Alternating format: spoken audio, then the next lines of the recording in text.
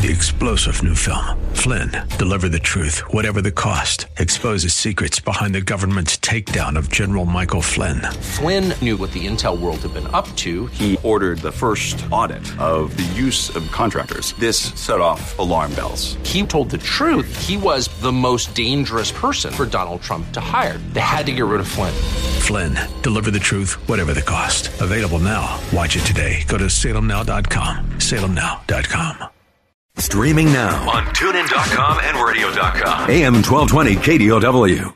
The views and opinions expressed by Rob Black and his guests are not necessarily those of KDOW or its management, owners, or advertisers and should not be construed as legal, tax, or investment advice. Always consult with the appropriate advisor before making any investment or financial planning decision.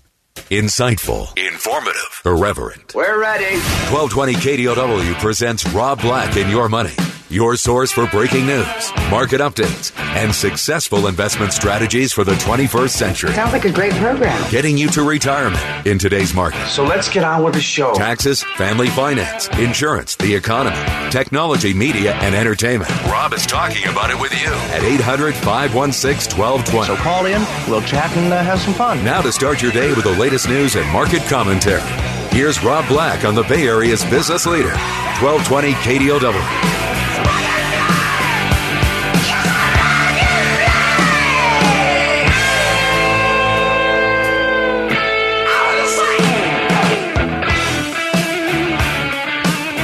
Why, hello there. It's Rob Black and Your Money. Again, it's been very weird in a year that I should take a lot of days off. I haven't, because I think it's actually been more dramatic than most years, and therefore I'm kind of excited to wake up each and every day and do this show for you. Anything that you want to talk about, we can talk about: money, investing, and more. Don't be shy. That's the trick of investing, and it's the trick of getting wealthy. It's have an uncle. Good old Uncle Buck or Uncle Rob, whoever it is, someone you could talk to about money and investments. It is a cold day. I just looked at the mountain temperatures to see if I'm going to escape this weekend or not, and I looked at the air quality, and it's 34 degrees in the mountains. It's like, whoa. Same thing on Wall Street. Very, very cold day. A breeze has come in, and it's a little uncomfortable. Red across the screen. Not bad. You're talking about down normal day. It's a normal day down, but we haven't had a lot of these where it's just across the board red. Russell's down 18 points. That's down 1.1%. That's a pretty big drop, all things considered, but doesn't feel dramatic. NASDAQ's down 1%. The Dow's down 0.5%. The S&P 500 down 0.8%. Beyond Meat's not working today. Tesla's not working today. Nike's not working today. Macy's is working. Oh boy. That's what I'm like. Oh boy, now I get it. So now we're kind of in a desperate straight day where we're trying to say, okay, what do we like after everything's run up? What do we like? It's a very good question. Let's take a look at a little bit about yesterday and talk a little bit about today. I'm getting a lot of questions about the Snowflake IPO. Snowflake IPO yesterday was insanely good. The stock priced at 120, but the first trade went off at 245. So if you wanted it, you paid 245 for it, even though everyone who owned it was expecting 120. Everyone who owns shares of Snowflake before it was publicly traded is insanely rich. It has done insanely well. So it opens at 245. It goes as high as 319. It goes from 120 expected. Hey, I'm going to put a bid in for one share at $120 or two shares at $240. You don't even get it because it opens at 245. It goes to 319. It settles down at 253, which means it's trading for 90 times sales. And that's assuming its 2021 revenue more than doubles from its current annualized rate. The funny thing about this is you're like, okay, I don't get it, Rob. Like, why are you making a big deal out of it? Is the company left a ton of money on the table. They sold shares at 120. So it opened 245. It's insane.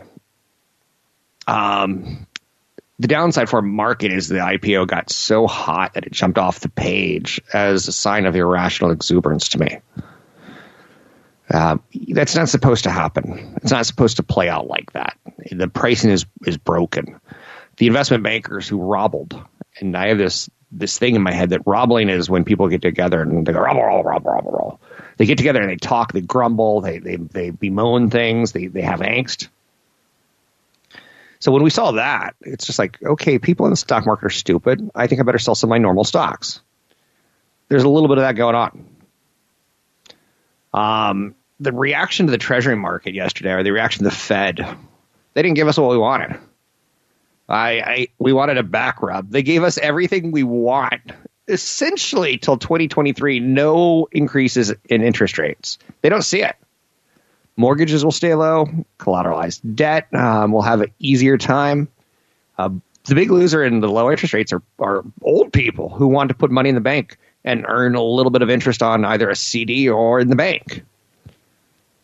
Bonds are losers, but everything else feels like it's winning. The housing cost, if you own a house, it should go up. If you don't, well, I guess renters are losers, right? I'm not calling you a loser. My rent, and I'm proud to rent. I'm not saying that. I'm just saying the low-cost money environment is going to basically make it tougher for renters to become homeowners because there's going to be more people chasing low-cost money. Stock market should be poised for a good 2-year run, even on top of what it's done today, if we get a little bit of government stimulus. I think that's kind of what we're looking for at this point in time. $1 trillion deficit, kick that can down the road. It's much more important to save jobs now and tell our grandchildren, well, we saved jobs back when we were kids, but sorry about you. You got to pay off that debt for us. Or will we just print more money? 10-year Treasury sitting at 65 basis points. A lack of inflation generally goes hand in hand with anemic economic growth. I think that's probably one of the things that the Fed hinted at. If they're not going to raise interest rates until the end of 2023, what we're going to get is stimulus growth, tech growth, but not general mom and pop plumber growth. So if they're not seeing any inflation there, they don't see any reason to raise interest rates. That's a great environment. There's no doubt about it. But it's also telling you something is terribly, terribly wrong with our economy.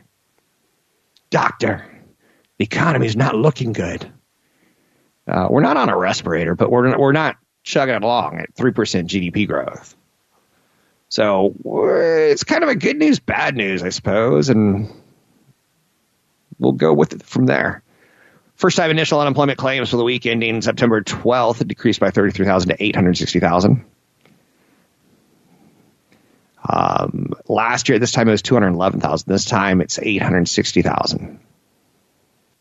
So it shows you that short-term things are getting better in the unemployment claims.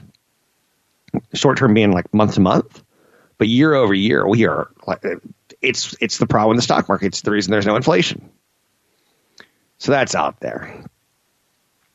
Oh, we found out about the PlayStation 5 yesterday. I already tried to order one and it's sold out. So they announced yesterday they're going to sell them. And I teach my kids weird business lessons. It's kind of a problem of me. We're at dinner last night near the ocean, on the ocean actually. And I said, hey, look, you can pre-order a Sony PlayStation. And they just announced it today, like maybe 3 hours before that. Sony's next generation game console, the PlayStation 5, is going to arrive on November 12th in select territories. Sweet. So I tried to pre-order it. It's gone. And I was telling my kids, here's the business lesson. Just tell me that I'm not a jerk. I'm like, okay, let's just order 2 right now and let's sell them on eBay when they come. Because some people out there are going to be like us and be 3 hours too late and not be able to get one. So that's out there, right? 2 versions of the console. One's very bad news for retail, and one's very, very good news for the 21st century, right? There's going to be a $400 digital edition, which means it'll have no DVD player, and there'll be a $500 disk drive version that will have a disk drive. I don't know all the specs other than that, other than to say sold out. So on the 21st, you're going to be able to order an Xbox, and that too will likely be sold out on the 22nd of this month. Because that's how it rolls. 800-516-1220 to get your calls on the air. Anything that you want to talk about, we can talk about money, investing, and more. Don't be shy today. I sometimes need your help. Drop me an email, rob@robblackshow.com. It's rob@robblackshow.com.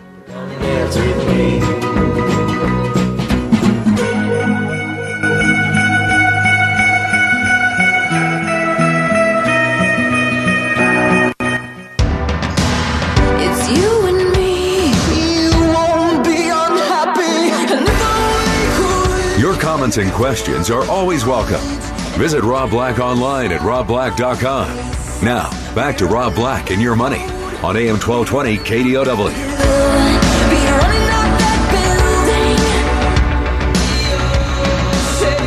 This was one of my favorite songs when I was in high school. I bring it up because it's been remade. The original singer is Kate Bush. And why was it one of my favorite songs? Because she was on a duet on his album. So, Peter Gabriel was a little bit of a maverick. He never liked naming his albums. He came up with really stupid, simple names because the music industry wanted him to name the albums, and he didn't really want to. So you have like a Melting Face album, which if you're a Peter Gabriel fan, you're like, oh, I know that one. There's the I'm in a car and there's rain on the windshield. So he was kind of pulling a Prince before Prince and kind of pouting with the record executives. Came out with an album called So, came out with an album called Us. You get the idea. Not exactly market friendly.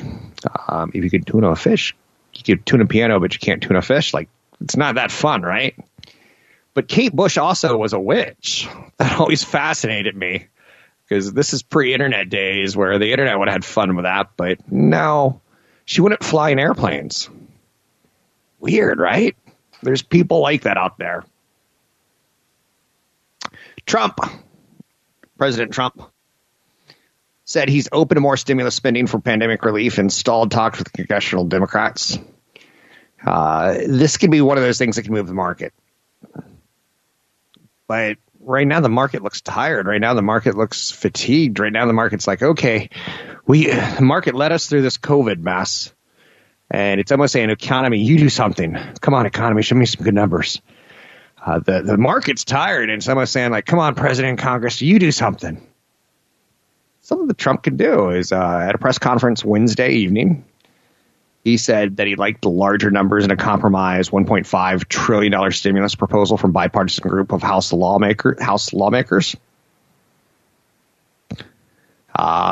There's been a deadlock as we get closer to the election, and finger pointing or acceptance of guilt is happening with the coronavirus pandemic. So they're pointing fingers at each other. I guess, oh, you do it. No, it's your fault. We want to win the election. No, you want to win the election kind of thing. They're not working together. It's very, very dysfunctional right now. I won. So Trump said of the plan, I agree with it a lot. I heard Nancy Pelosi say she doesn't want to leave until we have an agreement. She's come a long way. So even the let's do this together mentality, it's still a lot of finger pointing, which is okay. And I get it. You get it. But we look like at the end of July, there was $1 trillion stimulus floated. Then there was a $650 billion economic aid floated. Now we're up to $1.5 trillion. What? You started $1 trillion, you go down to $650 billion, and then you go up to what? Because like you're trying to find something that works. Whoops, we went the wrong direction. We want bigger, not smaller. So essentially, everyone's going to get what they want, is my assumption. Democrats are going to get what they want. They're going to go back to their people and say, hey, look, we got what you needed from us. Vote me. And the Republicans are going to go back to their constituents and say, we got what you needed. Vote me. It's pretty big stimulus, if it's to be believed.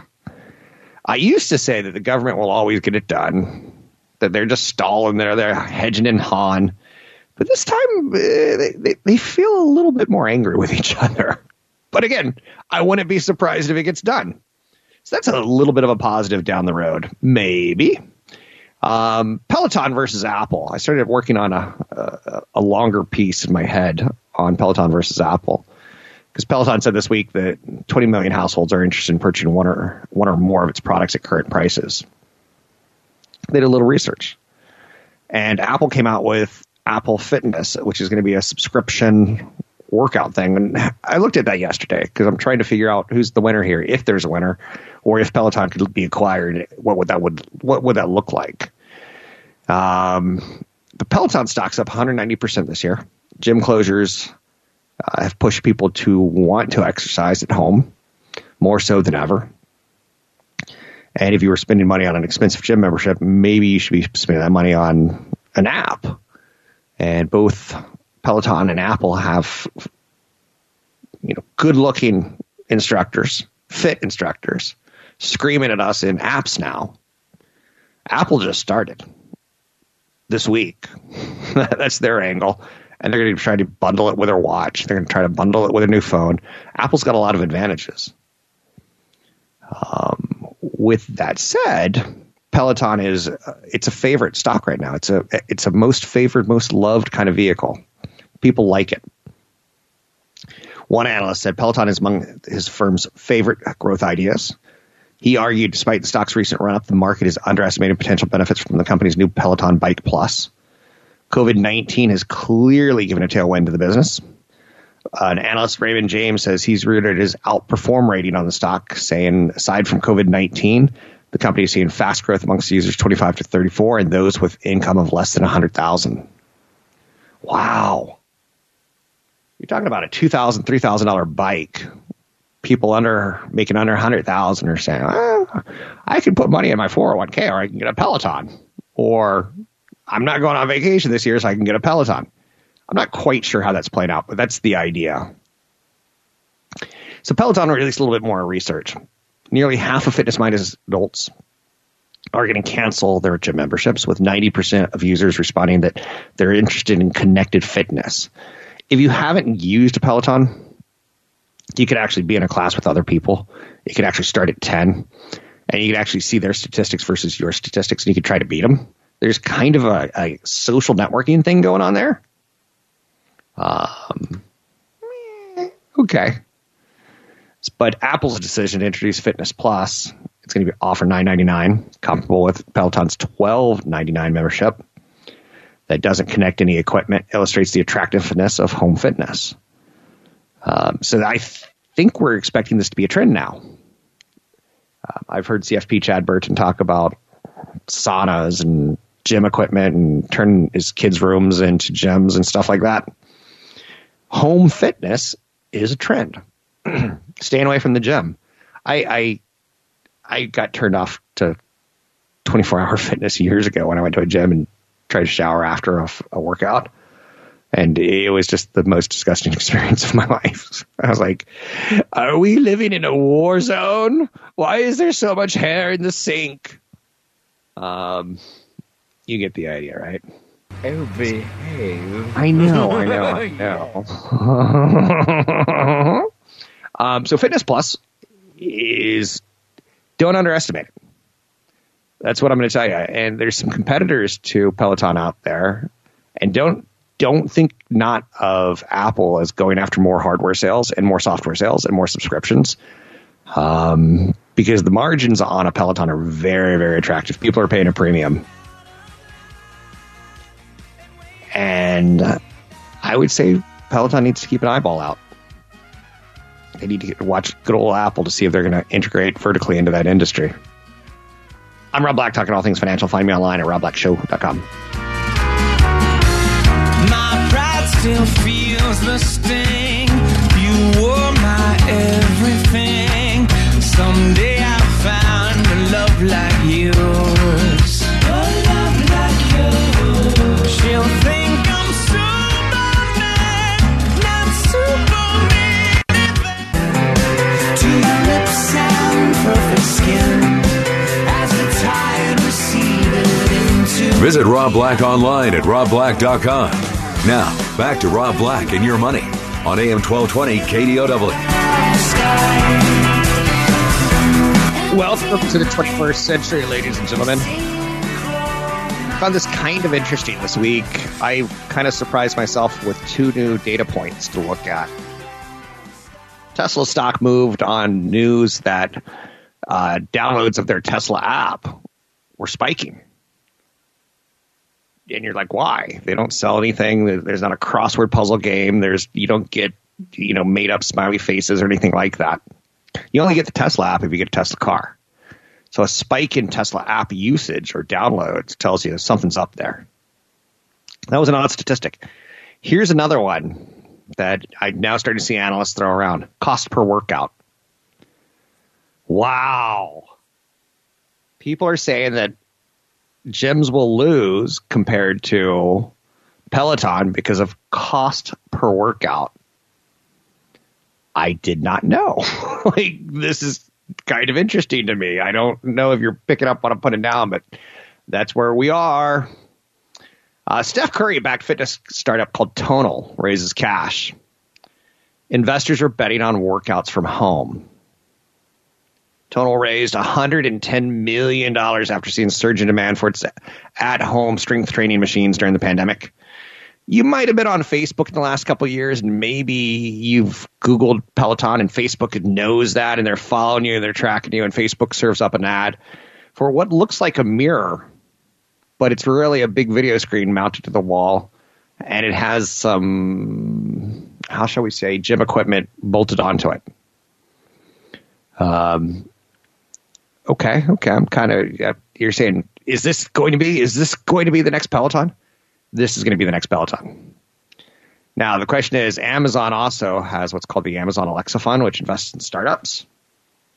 They got Steph Curry. They got a professional golfer, Michelle Wie, and they're all using the Tonal, Tonal. Again, it's a big system that you screw into a wall. It kind of looks like a mirror. Ooh, you get the idea. But Apple's getting into space. Tonal's getting into space. Peloton's getting into space. We're talking about cost per workout now. Steph Curry is an endorser. Tonal executives didn't disclose the valuation, but they pulled in another $110 million in funding. It's going to be a play. They got Paul George of the LA Clippers, Bobby Wagner of the Seattle Seahawks, just putting their name on it. Hey, I'm Paul George of the Los Angeles Clippers. We just had one of the most historic collapses ever. I didn't score 1 point in the fourth quarter. I hope Rob Black didn't bet on me because I'm a loser. Thank you very much for the impression of Paul George. I worked on that for hours yesterday. I accept the Academy. No. So, again, what other players are there in exercise? Lululemon? I think so. Lululemon is buying a company called Mirror for $500 million. Same thing, mounts to the wall. You can watch workouts during the day and look at yourself beautifully during the night. Apple is going after the fitness platform, but they're going to tie it to all their hardware, iPhones, iPads, Apple TV, Apple Watch, everything, which seems a little unfair when you think, like, we've seen this before. Companies that try to get into a space in a unique way kind of get nudged out by the let's get it to everyone mentality. Even if all the gyms in the whole world reopened at 100% capacity, people just aren't going to snap back and go, I'm going to go to the gym. I wonder how much of the Tonal equipment, Lululemon equipment, Mirror, Peloton equipment we're going to be able to buy at yard sales in the future. And again, essentially all it is workout gear tied towards an iPad, right? And the iPad has people in it who are filmed professionally, and it's like having a yoga teacher do some of the best yoga in the world with you, and she's up on a mountain practicing Buddhism and stuff, and that's way better than going to San Mateo. Way better. So Steph Curry, Bay Area legend, seems like a sweet man too, huh? I don't know if that's marketing. I don't know what that is, but wow, I wish he could endorse me, kind of thing, because he reigns on niceness parades, kind of like, I'm Steph Curry, I'm super nice. He said in a press release he relied on it heavily, Tonal equipment, to maintain strength training. He says Tonal is, quote, revolutionizing how people will work out now and in the future. he's also not telling you how much money he's getting on it, right? Serena Williams is an endorser.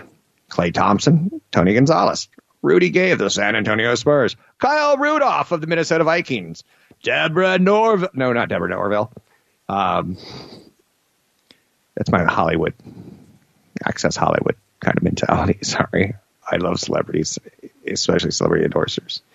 800-516-1220 to get your calls on the air. Let's talk a little bit about Snowflake. Stock doubled yesterday. IPO, right?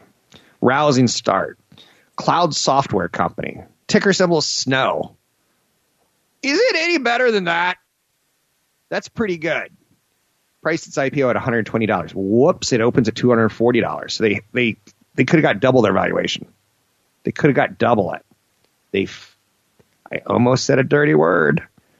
They messed it up. I'm taking a breather. Sorry. Snowflake's worth $68 billion on its first day. It's 110 times sales. It's more expensive than Zoom video.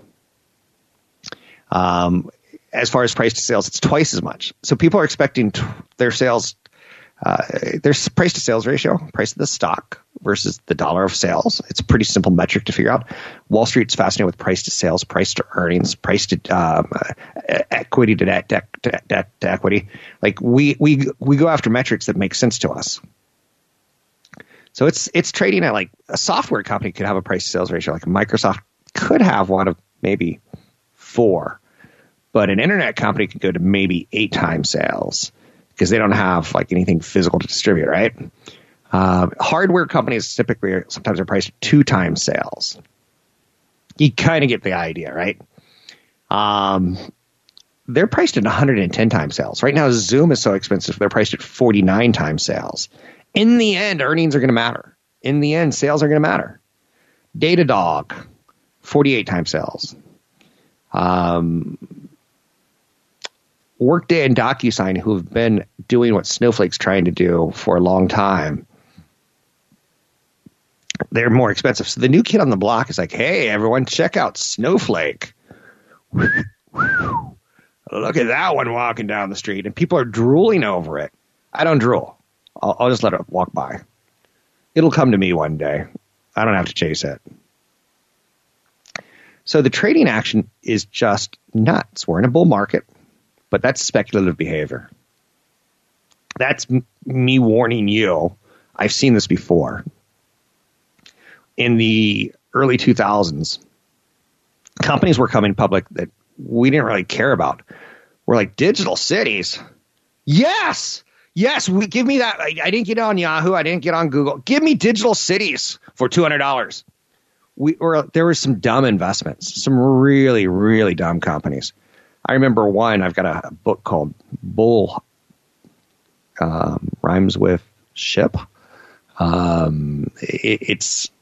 It's a classic book on what happened in the 2000s, and it just goes over 100 companies that came public. One of them came public was trying to invent. They were trying to distribute smells through the internet. So like if you were seeing an advertisement for cherry pie, you could smell a pie on your monitor. We invested in this. We put money into this. It went to 0 valuation. And there's kind of like, we were looking for the next thing. Like I said, digital cities was just awful. There was nothing there, but we're like, well, maybe it'll be the next Yahoo, or maybe Yahoo will buy them. And Yahoo used to be the Facebook or the Apple, or Yahoo was a can't-lose growth stock. I think I need to remind people of that because it didn't end so well for Yahoo, did it? Marissa Mayer, who sounds like, who does she sound like? Marissa Mayer ran Yahoo, and she looks like a model. Like she looks delicate, and she looks like she can model flowery dresses, and then she talks like that. Exactly. Chewbacca and Marissa Mayer used to talk daily at Yahoo, and I went to one of her Halloween parties, so I should be really, really nice. Halloween and Christmas parties. She threw good parties. But she married a billionaire. Yeah. I'm not jealous. Maybe the billionaire's Chewbacca. 800-516-1220 to get your calls on there. So there's my rub on Snowflake. It just feels too speculative. And again, if you look at it compared to Zoom and you're like, hey, I want Zoom. Zoom's cheaper in theory than Snowflake. But we're looking for the next thing. And that's when I think Wall Street tends to get themselves into a little bit of trouble. Netflix is starting to dominate reality TV. Interesting, right? They got Queer Eye. They got Selling Sunset. They got Love is Blind. Reality TV is cheap to produce, and we didn't think Netflix, we kind of thought of them as not really,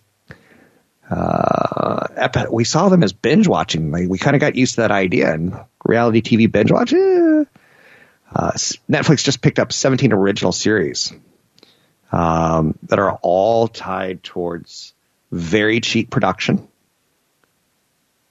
and easy distribution. Selling Sunset's one.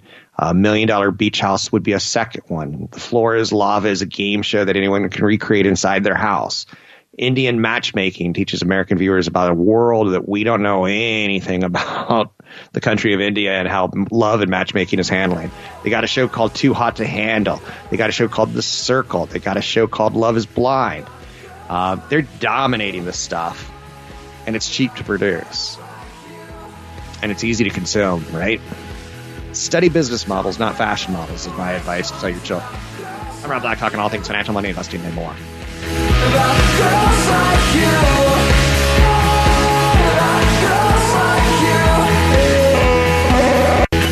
I got a secret. Digging a ditch. She said I'm looking like a bad. Your comments and questions are always welcome. Visit Rob Black online at robblack.com. Now, back to Rob Black and Your Money on AM 1220 KDOW. Just tired. She said you're just tired. I said I saw you in the water.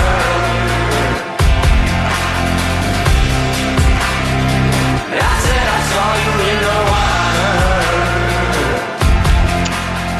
water. Welcome in, Rob Black and Your Money. I'm Rob Black, talking all things financial, money, investing, and more. This is a financial media show. There's a podcast of it. There's a radio show version of it.